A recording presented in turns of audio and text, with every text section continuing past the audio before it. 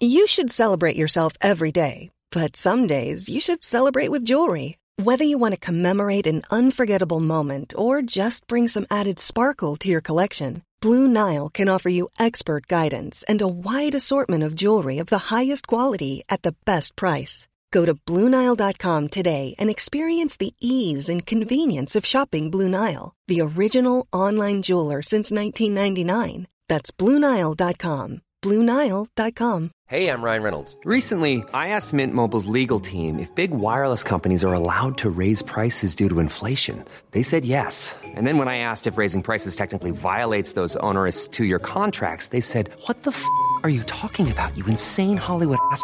So to recap, we're cutting the price of Mint Unlimited from $30 a month to just $15 a month. Give it a try at mintmobile.com/switch. $45 up front for 3 months plus taxes and fees. Promo rate for new customers for limited time. Unlimited more than 40 gigabytes per month. Slows full terms at mintmobile.com.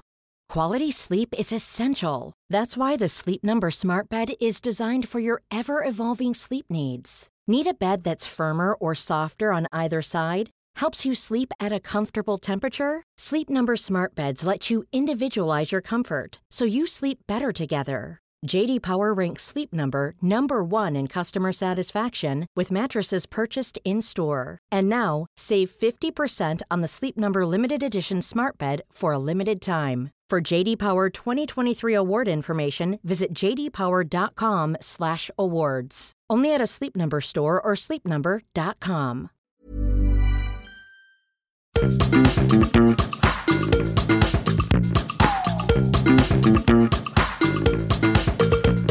This is Reasons to be Cheerful with Ed Miliband and Jeff Lloyd. Hello.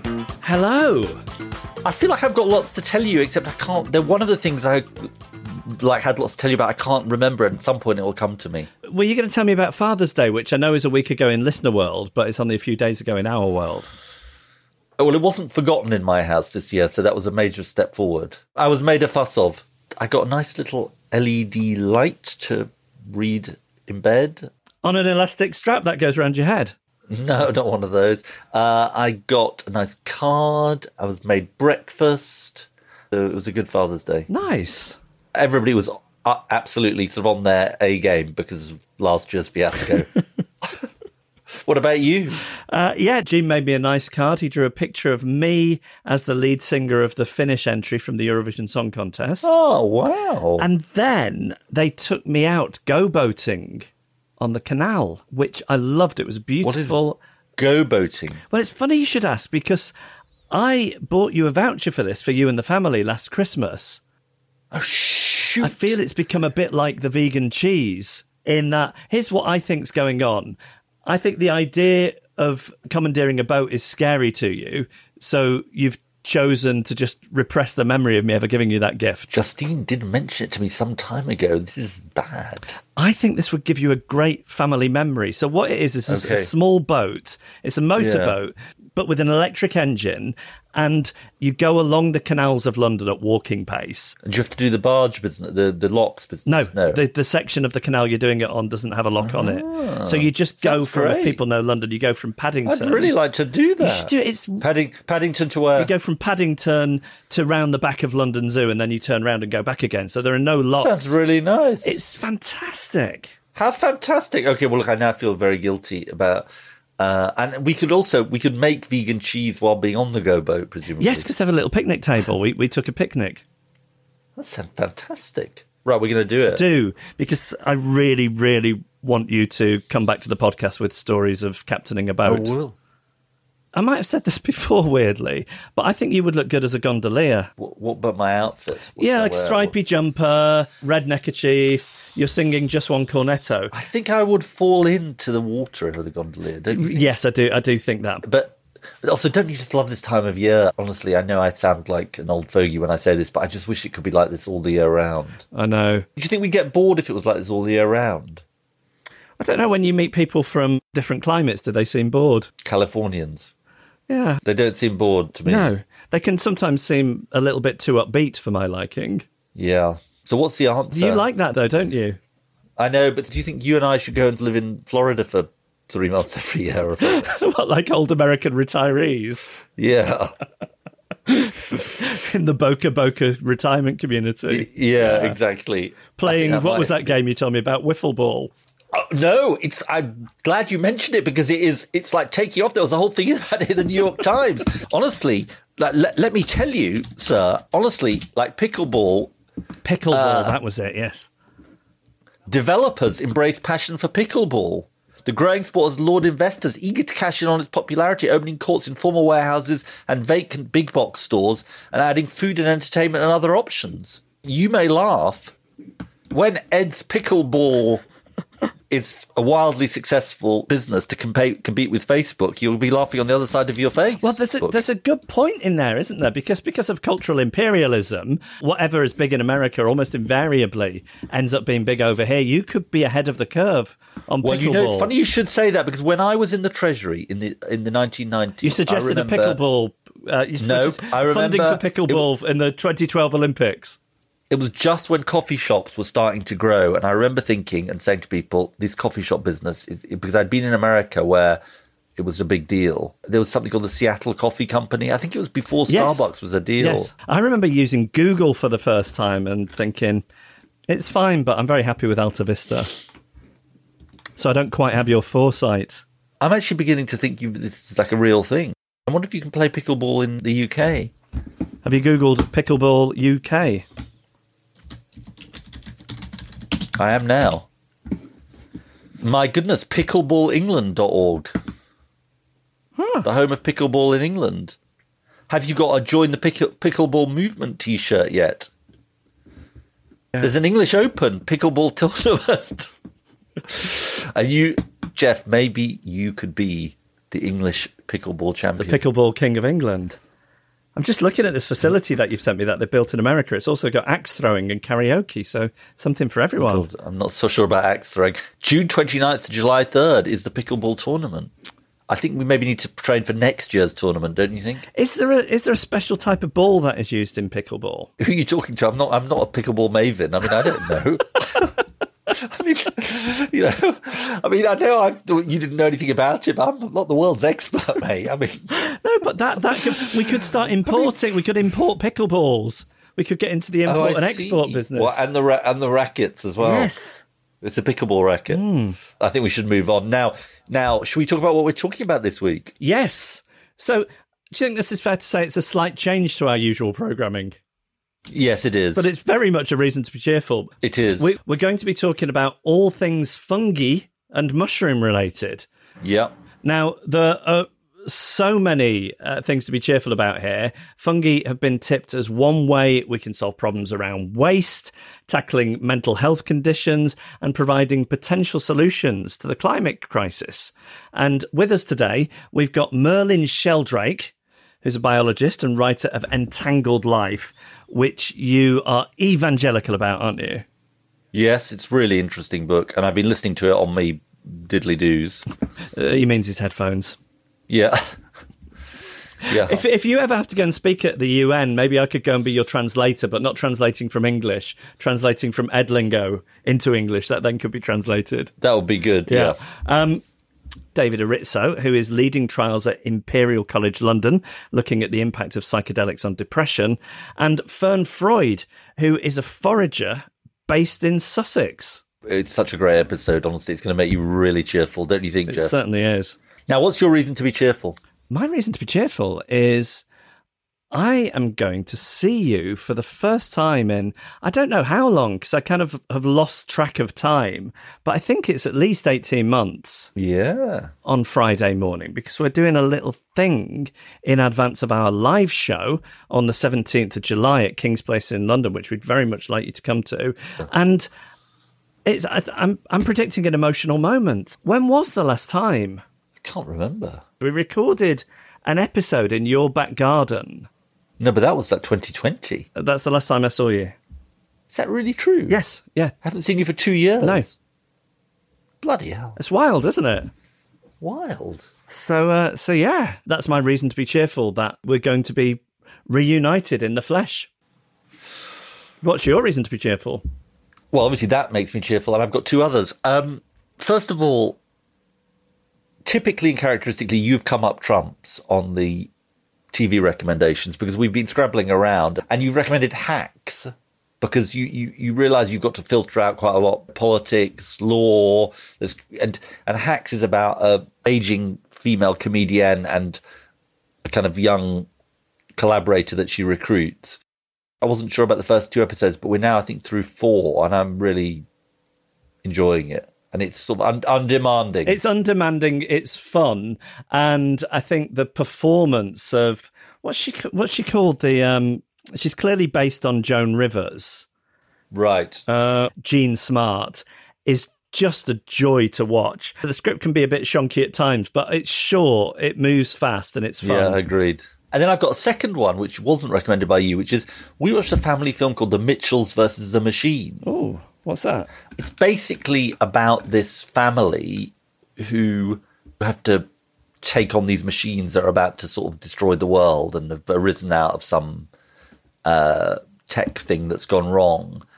But what's really good about it, and I don't remember this from our childhood or my childhood, is it's got some really nice messages, sort of really positive messages. It's got the central character is, as it's put on Wikipedia, an unassumingly LGBT character, Katie. But it's also got really interesting lessons about how you get on as a family, how you should allow your kids space to grow, and why parents can be annoying. And it's just really, honestly, I'd really strongly recommend it. You're listening to Reasons to be Cheerful with Ed Miliband and Jeff Lloyd.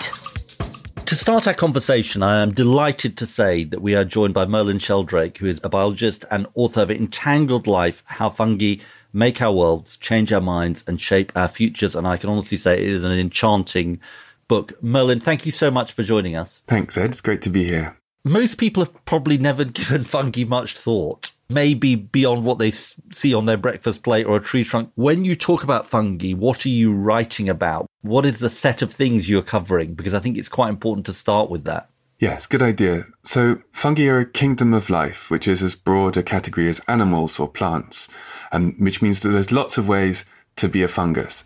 And of this kingdom of life, we've only described around 6% of fungal species. So that leaves over 90% of the fungal kingdom undescribed and unknown. It's a good way to summarize our ignorance about this. So give us some examples of what fungi is. Where does it exist in everyday life? So there are all sorts of ways. Fungi are ubiquitous. They are very important organisms in the history of life and the story of evolution, and their activities today underpin the regenerative capacity of the biosphere. So anything from yeasts, which you'd find in bread or beer-making processes, to the yeasts that live on your skin and scalp, to the fungi which live in the soil, the fungi which decompose material. Mushrooms have been used as food, fungi have been used as medicines. There's evidence that Neanderthals used fungi to treat infections. People have been interacting with fungi for as long as they've been decomposing things, whether that be creating fertile soils in agricultural systems or fermenting foods or making alcoholic drinks. So for people who haven't given it a thought before, what is it about this world that draws you in and makes it so fascinating to you? I'm wondering if it's almost like a sense of an invisible world laid on top of our own world as we know it, that we just haven't really given that much thought to. I think that's a big part of it. For me, I get a sense of vertigo when confronted with profound mysteries about the living world. And fungi, the more I find out about fungi, the more I want to find out about fungi, the more I realize we don't know, and the more I realize how important these organisms are. So for me, there's a sense of mystery, and there's a sense of, in the part of my mind that wants to find out how things work, that I won't find out how anything works about the living world unless I think about fungi. And then there's the point about the way that they dissolve categories and many of the boundaries that we erect to help organize our thinking and our societies. So there are ways in which they can help us think in new ways. They lead us into an interconnected worldview, a worldview in which it's difficult to make clean distinctions between separate organisms. And they lead us into a network view as well. They lead us into a view of decentralized problem solving. They reframe the way we think about waste. There's no such thing as waste for a fungus. They encourage us to think about the importance and power of the organisms that are out of our sight, that lie underneath what we might think of as a surface, a barrier. What are the risks of ignoring fungi and these networks Is our ignorance dangerous? It's a really good question. It is dangerous. We have a kind of fungus blindness, and what we're blind to, we disregard and frequently destroy. So I'd say that there are opportunity costs. There are lots of ways that we can partner with fungi to help adapt to the many problems we've made for ourselves. And by not thinking about fungi, we lose out on the opportunity to rise to many of these challenges. But there's also the real danger that we will destroy fungi and fungal environments unthinkingly. And you can think about here the evolution of industrial agriculture in the 20th century, which developed without taking much account of the life in the soil and has done enormous damage to the organisms that live in the soil by treating them as more or less lifeless places. And if we think about them, we have the choice to not destroy them or to be more sensitive. I think what is quite magical about the book is you both uncover some of the mysteries of fungi and also admit the mysteries that still befuddle us. You talk about sort of networks, communications, memory, and the way that fungi have these things in different ways. And the idea, you call it the wood wide web, I think. One thing perhaps we should introduce is the idea of mycelium. Most fungi don't live their lives as mushrooms, which is what we normally think of when we hear the word fungi, but as mycelial networks, which are branching, fusing networks of tubular cells. And mycelial networks are how fungi feed. So a fungal body is a network that's constantly revising itself, constantly growing, constantly changing in response to its surroundings. So they don't have centers of operation. They don't have heads or hearts. They live decentralized lives, which allows them to solve problems in different kinds of ways and optimizes them for different kinds of problem solving. So the kinds of problems that we face. The wood wide web is a good example of this. Plants form relationships with fungi that live in their roots, mycorrhizal fungi, and extend out into the soil. These fungi form relationships with plants, but both fungus and plant are promiscuous and can form relationships with more than one partner. And what that means is you end up with overlapping shared networks of plants and fungi in most ecosystems. And these networks can conduct nutrients or signaling compounds. They can change the way that plants interact with each other, and they provide highways for bacteria to navigate through the soil. They form the kind of ecological connective tissue by which ecosystems can behave as a whole. But you can think about these networks between plants as complex amplifiers of plant interactions, complex amplifiers of interactions between all sorts of organisms. There's a phrase that you use in the book that I'm so intrigued by, which you say that you never behave more like a fungus than when you're investigating them. What do you mean by that? I just noticed, maybe it's just having fungus on the brain, that when I was studying fungi that I started to organize networks of people around me and around the study, that I would start to see things in fungal terms, I think is what I meant. And that these organisms form really helpful metaphors and analogies and allowed me to see further by arranging familiar facts and information into new and helpful arrangements and possibilities and constellations. Now, I was on an island called Cortes Island in 2019, where a famous mycologist called Paul Stamets, I think he lives there, or maybe he spends time there, and someone who was on the course that I was on came back from meeting Paul Stamets with a mushroom hat, which I thought was a pretty cool thing. He said it needed to be put in the fridge. I think Stella McCartney may have brought out the first ever mushroom handbag. Are there uses for fungi that are not kind of currently being recognised? Yeah, I would say that almost all aspects of fungal life have been underexplored and underinvested in by humans. There are some that are particularly new. So mycofabrication, building things, growing materials with fungi is one of these areas.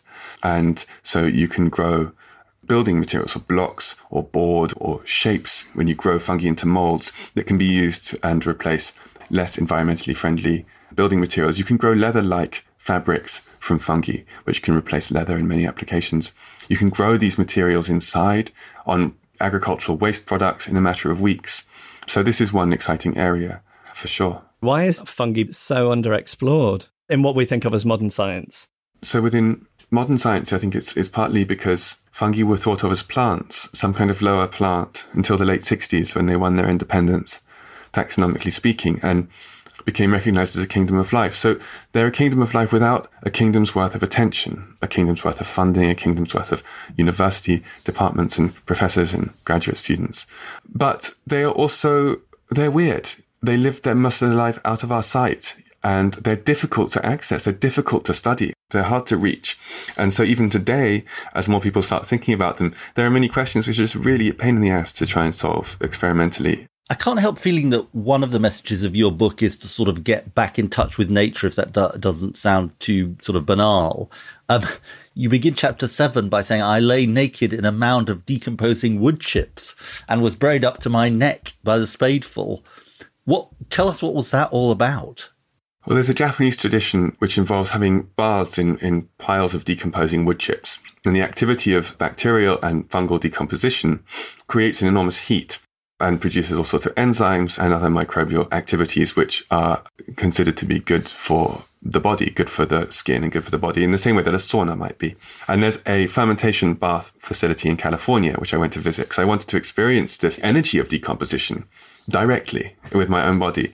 Decomposition is something we too often take for granted. Decomposition is an enormously important process in the living world. We live and breathe in the space that decomposition leaves behind.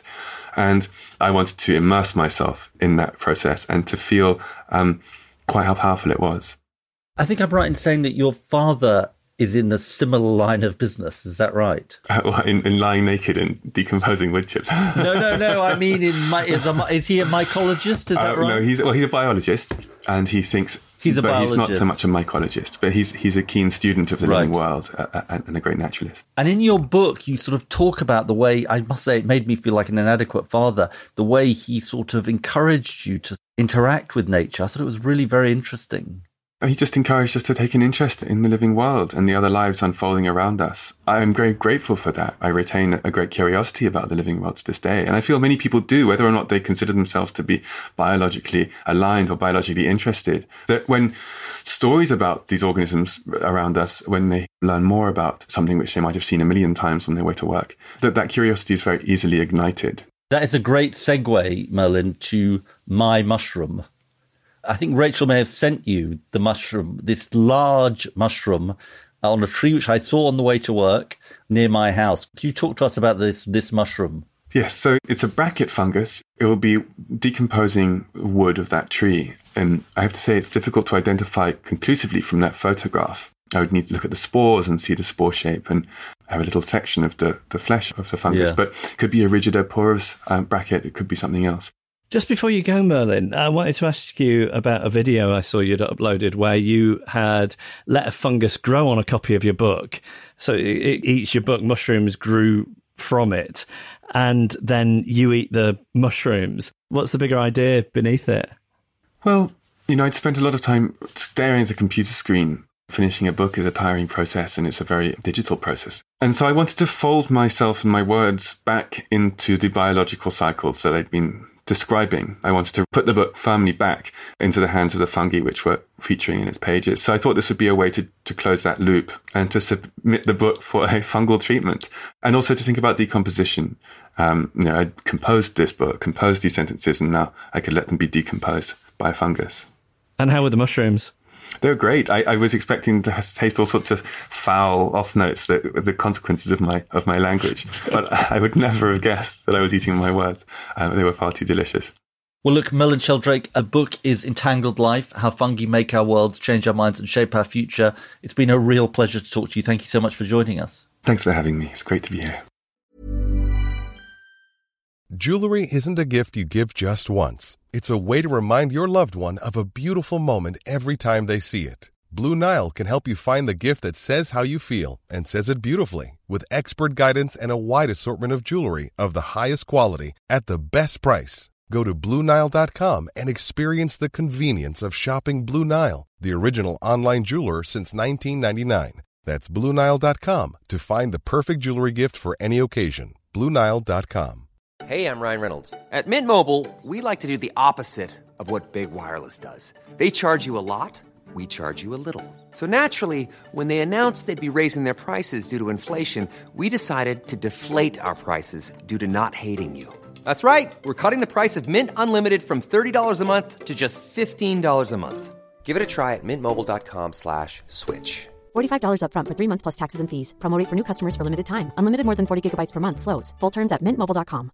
I'm Sandra, and I'm just the professional your small business was looking for. But you didn't hire me because you didn't use LinkedIn Jobs. LinkedIn has professionals you can't find anywhere else, including those who aren't actively looking for a new job, but might be open to the perfect role, like me.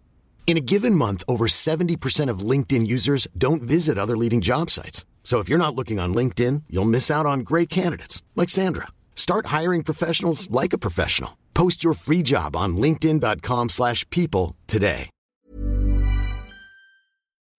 With us now, we have David Erritzoe, who is Deputy Head and Clinical Director of the Centre for Psychedelic Research at Imperial College London. Hello, David. Hi, nice to meet you. Nice to meet you too. How do people react when you tell them that you work with psychedelics? What's the most common thing that people say? I would say most people we run into professionally and also privately think that this is great and exciting. It's not that I hear people saying that that's bonkers or directly strange or mad, but people are either curious or just immediately enthusiastic. It's not that I'm met with a lot of sort of resistance or anything like that. And what was your route into this kind of work? Some of my colleagues have fascinating, much more rock and roll entries into this line of work, whereas mine is slightly more boring. So I'm a medic, now a psychiatrist, and I basically went to America, to Columbia University, to learn how to do some molecular kind of imaging where we can measure receptors in the brain and receptor systems. And I got trained there and then did work onto the long-term effects on the serotonin system in the brain of psychedelics and ecstasy. So after my PhD, coming to London, coming to Imperial, working with Professor Nutt and Robin Card-Harris. So I worked with them, got more and more interested in working on the other aspect of things rather than looking at toxicity and how these drugs might affect the brain, more like what are the effects of these drugs and what are the psychological aspects of them, their therapeutic potential, and also how these drugs work in the brain when we are using them therapeutically. Tell us about the trials you've been conducting at Imperial, what you've been investigating and what substances have you used? Over the last, I think, around 13 years, we have done a number of different trials, right? So we started out by testing psilocybin, which is the active psychedelic component of magic mushrooms and magic truffles. So we started doing that and tried to see how that works in the brain. So acutely while people are under the experience in a scanner and compared it to placebo and so on. That was the early work we did. Then we kept on doing quite a lot of work with this compound, psilocybin, and tested it therapeutically for people with treatment-resistant depression. So people who were severely affected by depression and had tried different other conventional therapies and medications for depression. Then later we did another study in people not necessarily with treatment resistance, but moderate to severe depression. And it was designed so that people randomly were assigned to either being treated with a couple of sessions with psilocybin in a full psychedelic dose, or in the other arm of the study, they were getting sort of fake psychedelic sessions, so with a tiny dose of psilocybin. But then in that arm, they got 6 weeks of daily treatment with a conventional gold standard antidepressant medication called escitalopram that's quite used in mental health for depression and other conditions. So we compared those two to each other in that study that we published last year. But in addition to that, we have done studies with MDMA and LSD, DMT, now soon ketamine and other compounds. And tell us about the results in terms of the psilocybin research that you published in particular last year. Yeah, so that study basically was mainly designed to try and understand potential differences in mechanisms. We tried to understand how does the brain work, how do the conditions work, and also how do these new treatment models work and how might they differ. But we obviously also collected very important data about how efficient would the psilocybin treatments be compared to the SSRI, so the antidepressant treatment. And what we saw there was that the main outcome, and this is where science is irritatingly confusing sometimes, but that outcome didn't statistically separate the two conditions and couldn't determine that psilocybin worked better or worse than escitalopram. However, we had tons of other measures, including very established measures of depression, also included in the trial, and all of them favored the psilocybin treatment. So overall, if you look at the full picture, not just at that single predefined outcome measure of depression, when you look at the whole thing, the study was very positive in the direction of psilocybin. And crucially tell us this, because you told us what the results were. What is the theory behind this? Just for our listeners who will wonder, well, why would you be thinking that psilocybin might make a difference to people with severe depression or whatever? What is the theory here?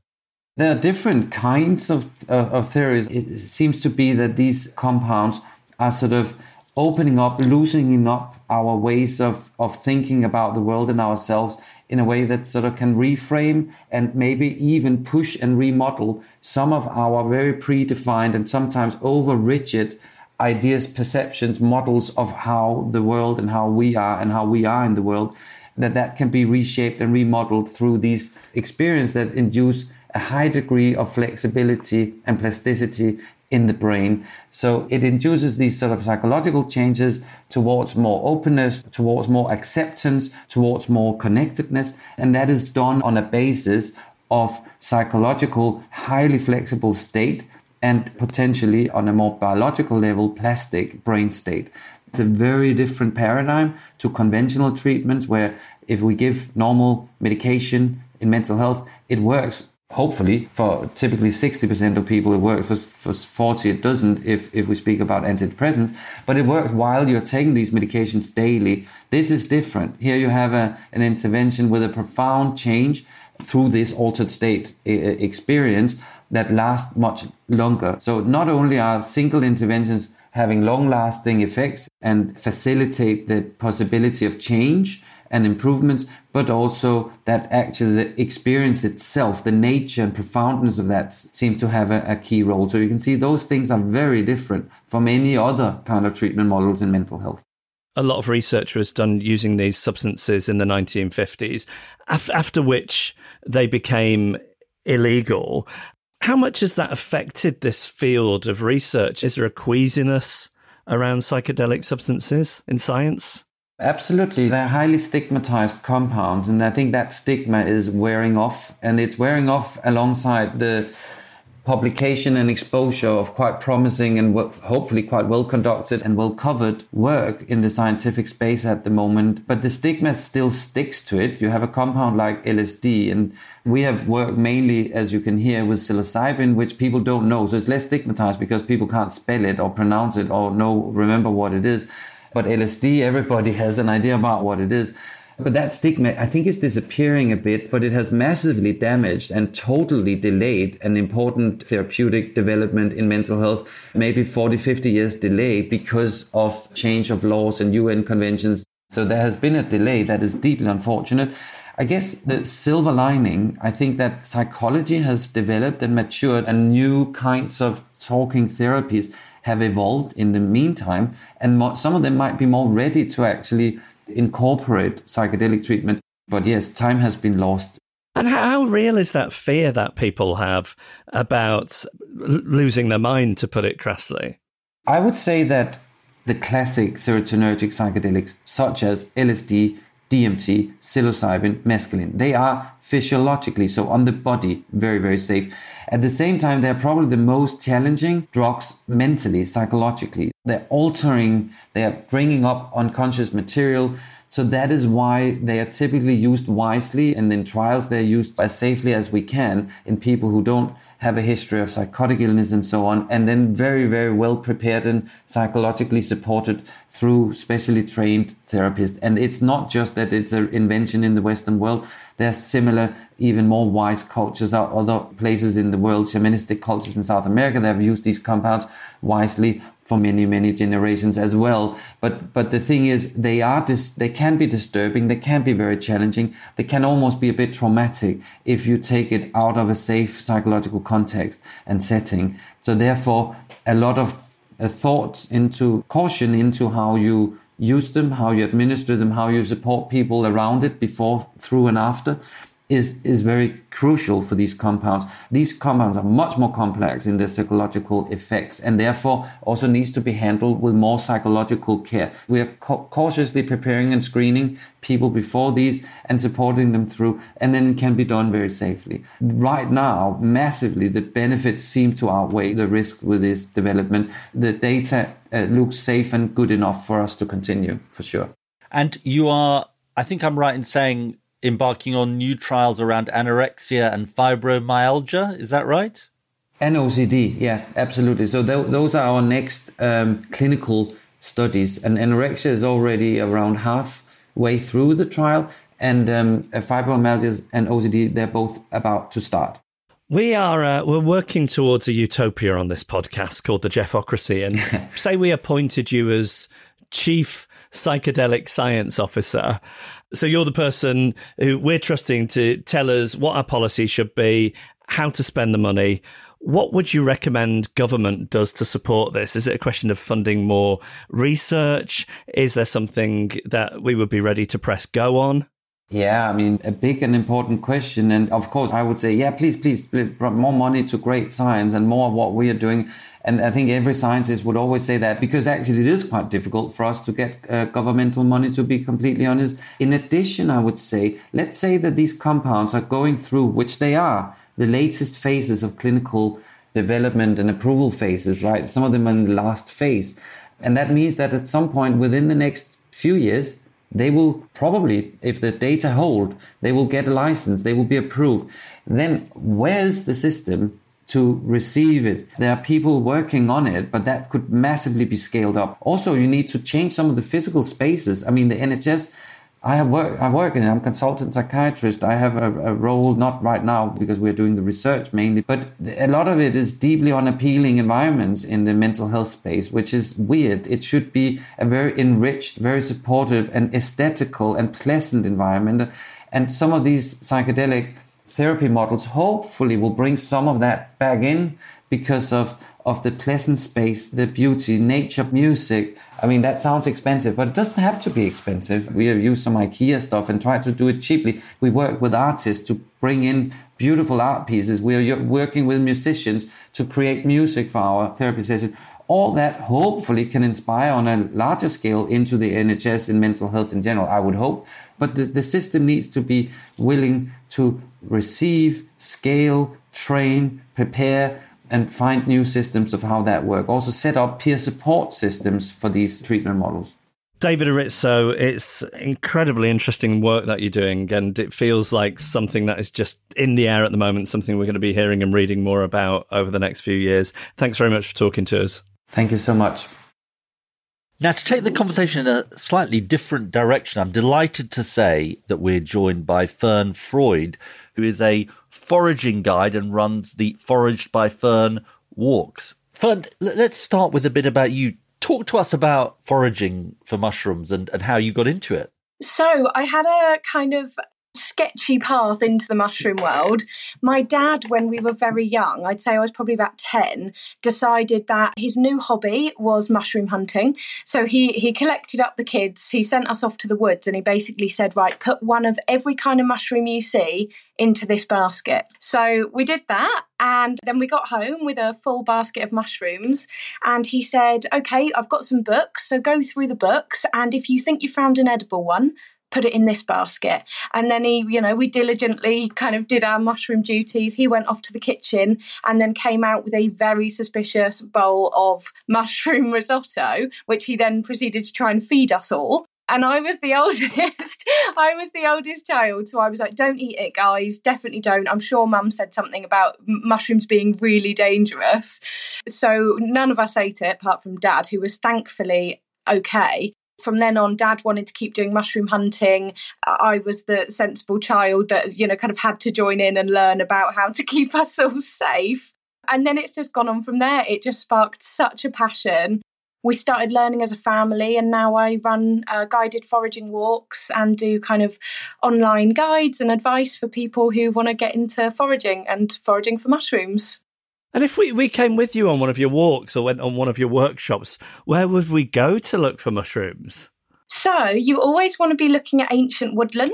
The mycelial structures need to kind of be undisturbed. And also the great thing about mushrooms is once you find a spot, so, if you find a great patch of chanterelles, the chances are they're going to come back again next year. I mean, it's so extraordinary, this. I mean, I'm going to sort of reveal myself as a complete sort of Philistine here, if that's the right word. I suppose I was always taught as a child, like, if you see a mushroom or anything in the woods, it's really dangerous and it'll poison you and all of that. Talk to us about that aspect of this.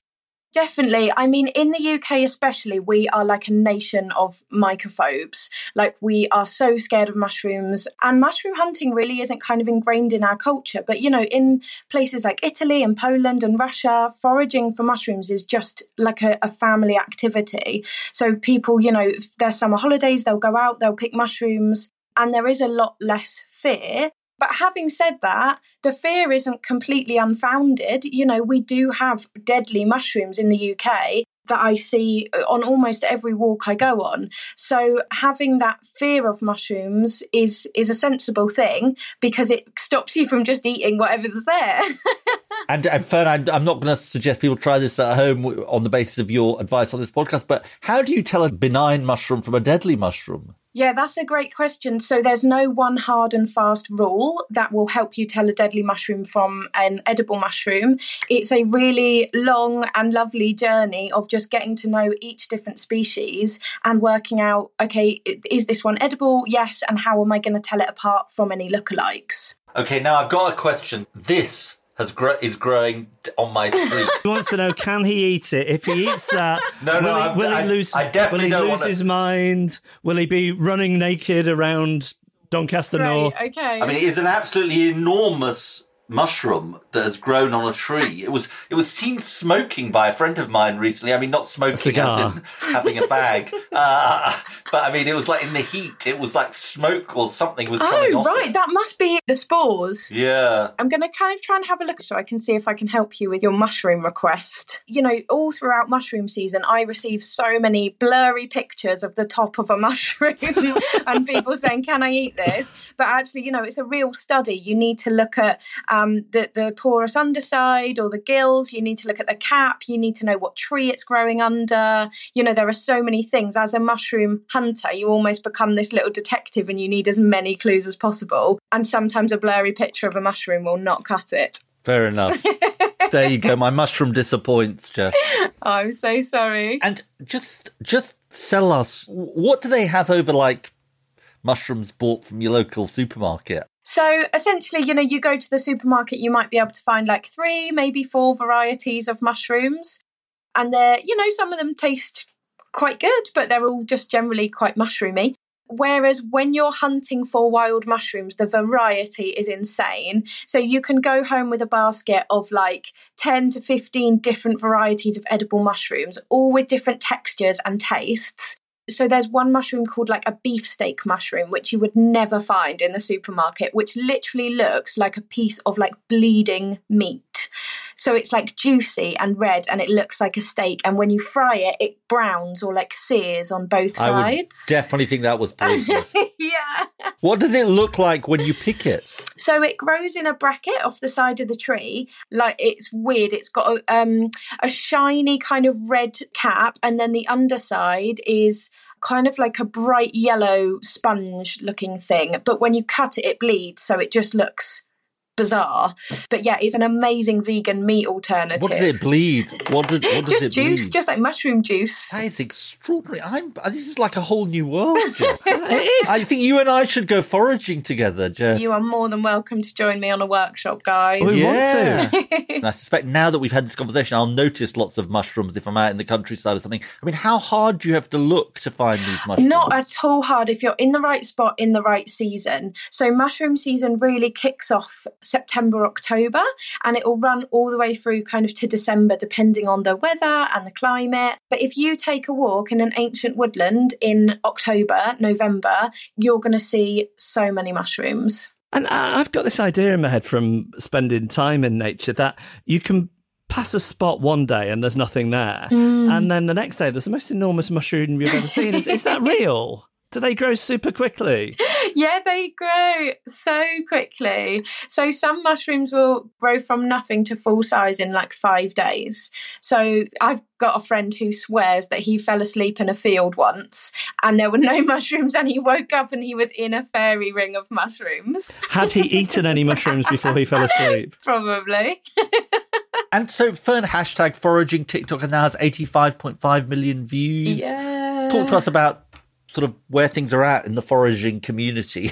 Yeah, cool. Well, I guess foraging has been growing in popularity over the last 5 years or something, maybe. I think it's just something that brings people so much joy. I mean, obviously over lockdown, people really wanted to deepen their connection to nature and really get to know their wild spaces. It just makes you feel so entwined with the land. I think that fear that is instilled in us as children really separates us and it keeps us apart from nature. It kind of reinforces that idea that our food comes in plastic boxes. Like all of our food is from the land, and it's just actually going out, learning those ancient skills of knowing how to find the food that is good. I think that's just really special, important knowledge that we need more of as a society. And is that weird for you? I'm guessing when you were a teenager, there weren't that many of your peer group who you could persuade to go foraging with you. And now there's all these people, you're on TikTok, Instagram, Facebook. I mean, the idea that this would become a trend, part of everyday life must be mind-blowing to you. Oh, I love it so much. I used to get so embarrassed. People would be like, what are you doing this weekend? And I'd be like, going shopping. And we'd just be in our wellies, like putting mushrooms in a basket.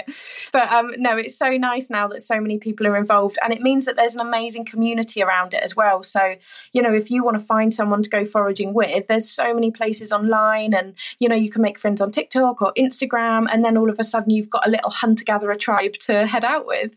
And can I ask you, because the image we have, ancient woodlands, countryside and so on, what if you live in a city, in an urban environment? Are there places to go to find mushrooms? Oh, definitely. Even in London, I've got lots of foraging friends who do urban foraging, and, they might have to travel a little bit if they want a really kind of deep, dense woodland. But even things like wild herbs, wild greens, they can be found and gathered absolutely anywhere. Never pick next to a busy road and such. If you know an area is polluted, avoid it. But really, anywhere you are in the country, you're going to be able to have access to loads of amazing wild ingredients. So let me now ask this question, which I don't know whether Jeff thinks this. I think when I go and tell my family about this in an excited way, my wife is going to say, like, not on your Nelly, are we trusting you to take us mushroom picking? You're going to poison us. What is the way to kind of convince people that it's going to be safe? Yeah, so honestly, I would say try and get yourself on a guided walk. And there are people all over the country who do them. It's a really fun day out. And even if you just come away with 1 or 2 mushrooms that you're like, I feel so confident about those 2 mushrooms, they've taught me exactly how to tell them apart from any poisonous lookalikes, and we've seen the poisonous lookalikes, you will have that confidence. And then after that, it will just be a really, really slow journey of learning maybe 1 more mushroom every, couple of months or something, and adding it to like your repertoire. Do you think Justine would be persuaded by that, Ed? I don't know. What do you think Sarah will think, Jeff? Here's what I think, Fern. I'm really loving what you're describing, but I'm worried that I would end up with lots of cuts and scratches on my hands. Oh, cuts and scratches? I mean, I know I said mushroom hunting, but you don't have to tackle them down in a in a thicket of brambles. So I can't go out and do it this weekend because obviously it's not mushroom season. What are you foraging for at the moment? There are some summer mushrooms. So there's chanterelles at the moment. They are absolutely gorgeous. But for me, summer is really about medicinal herbs. So the spring is really about kind of fresh greens, and that's when we get all our veggies like wild garlic and fresh nettle tops. And then in the summer, quite a lot of our greens become really strong and a little bit more bitter. So we have things like yarrow, which is really good for wound healing. We have plantain, which is really good for insect stings and bites. And also there's loads of wildflowers out at the moment. Well, look, Fern Freud, it has been absolutely eye-opening to talk to you. Jeff, I think we've got to go foraging with Fern, don't you think? You've got to come. I'm reserving you spaces, whether you like it or not. If people who are listening want to know how to get onto your guided walks, how do they do that, Fern? Sure. So my website is foragebyfern.com, and it's got a big list of all the events we've got. Also, if you can't get down to West Sussex, there's brilliant practitioners and foragers all over the country who also offer foraging walks. Thank you so much. Thank you so much for having me, guys. It was a pleasure to chat to you. Well, speaking for myself, Jeff, I'm going to look at mouldy bread in a different way. I've got in my head, do you remember the old mushroom marketing board jingle from the 80s? Make room for the mushrooms. Well, funnily enough, I remember the jingle, but I don't remember the mushroom marketing board. I thought you were making that up. No, I think that's what it was. I think there is something quite... I don't know what... I think there is something about this whole network world. I mean, Merlin's basic point, that we ignore. I wonder if in some point in the future they're going to look back on this period of history as divide it into before we had the revelation that fungi were the answer to so many of our woes and after. Do you see what I mean? Yeah. We're just about noticing plants nowadays because they're above ground. But then there's this other world which we don't really acknowledge. And then the stuff David was talking about in the next couple of years, we're going to be hearing so much about it. You know, the writer Michael Pollan, who I think wrote about food and sustainability and plant-based foods a while ago, he has turned his eye to this in recent years and he wrote a book on it. And I think there's a major Netflix series coming out about the potential of using psilocybin in mental health treatment. And I think we might even see like a revolution in that in coming years. And then Fern has inspired us to forage. Not only that, but Fern has been back in touch. Oh? Your mushroom on that tree, do you want to know what it is?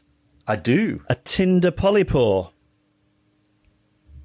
She's given you a Tinder profile. It's not related to Tinder, is it? I don't know. Try swiping left on it and see what happens. Have you looked it up? Yeah, I've got the Wikipedia entry here. It's also known as Tinder fungus, false Tinder fungus, hoof fungus, Tinder conch, Tinder polypore, or Iceman fungus. Is it also known as Fomes fomentarius? This mushroom has got a lot of aliases. What has it got to hide? But there is something in here. I'm sort of not really putting it very well, but I think there is something here about, do you see nature as threatening or inviting? Do you know what I mean? Yes. There's a bit of a theme developing over a few different episodes, actually, isn't there, about how detached from nature and how inaccessible and perhaps how afraid of nature we can be in our country. Yeah. I'm really pleased we did the episode. And if people have other ideas for some less predictable Reasons to Be Cheerful episodes, they should email us. Yeah. And they can find us at cheerfulpodcast.com. We really enjoy it. And of course, a big takeout for me has been that it's pronounced fungi and not fungi, which ruins that old kid's joke about why would you invite a mushroom to a party? I don't know, Jeff. Why would you invite a mushroom to a party? Because he's a fun guy to be with. Only he isn't. He's a fungi. It doesn't make sense anymore. Still a good joke. Send us your ideas or suggest a guest for a future episode. Email reasons@cheerfulpodcast.com. Find us on Facebook or tweet @cheerfulpodcast. Whoa-ho-ho. We're in the outro. Well done. You have sent me a photograph. Yes. Now... Yes. I'm presuming this is a photograph of something you've cooked. Well, it wasn't actually cooked at the moment that I sent it to you.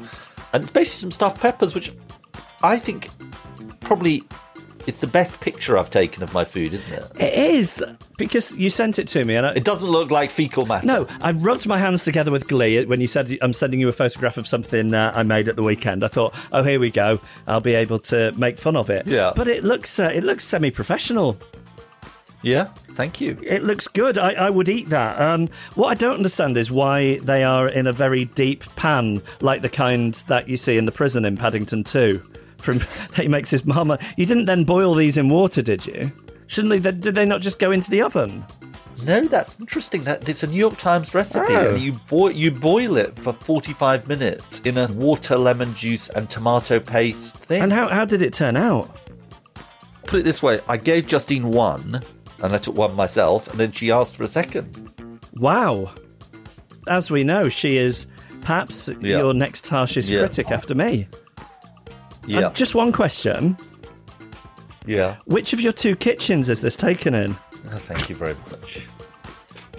Well, this looks like something I would eat in a vegetarian cafe in an art centre. If I'm absolutely honest, I'd give it sort of 6 and a bit out of 10. It was edible and fine. It wasn't like, oh, this is great. Well, look how far you've come. Well, I've come a little way. Yeah, so we should thank our guest. We should get some good mushroom recipes. Yes, well, I quite liked the stuff Fern was describing to us, actually. Yeah, so thank you to Merlin Sheldrake and to David Arizzo and Fern Freud. Emma Corsham is our audio producer. Rachel Barmer is our content producer, supported by Joe Kenyon at Goldfish.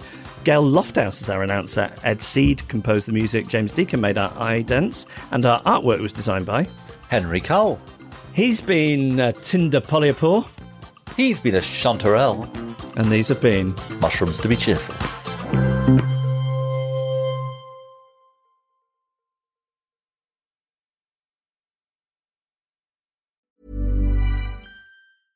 Selling a little or a lot? Shopify helps you do your thing however you cha-ching. Shopify is the global commerce platform that helps you sell at every stage of your business. From the launch your online shop stage to the first real-life store stage, all the way to the did we just hit a million orders stage. Shopify is there to help you grow. Shopify helps you turn browsers into buyers with the internet's best converting checkout. 36% better on average compared to other leading commerce platforms. Because businesses that grow, grow with Shopify. Get a $1 per month trial period at shopify.com/work. Shopify.com/work. Even on a budget, quality is non-negotiable. That's why Quince is the place to score high-end essentials at 50 to 80% less than similar brands. Get your hands on buttery soft cashmere sweaters from just $60, Italian leather jackets, and so much more. And the best part about Quince, they exclusively partner with factories committed to safe, ethical, and responsible manufacturing. Elevate your style without the elevated price tag with Quince. Go to quince.com/upgrade for free shipping and 365-day returns.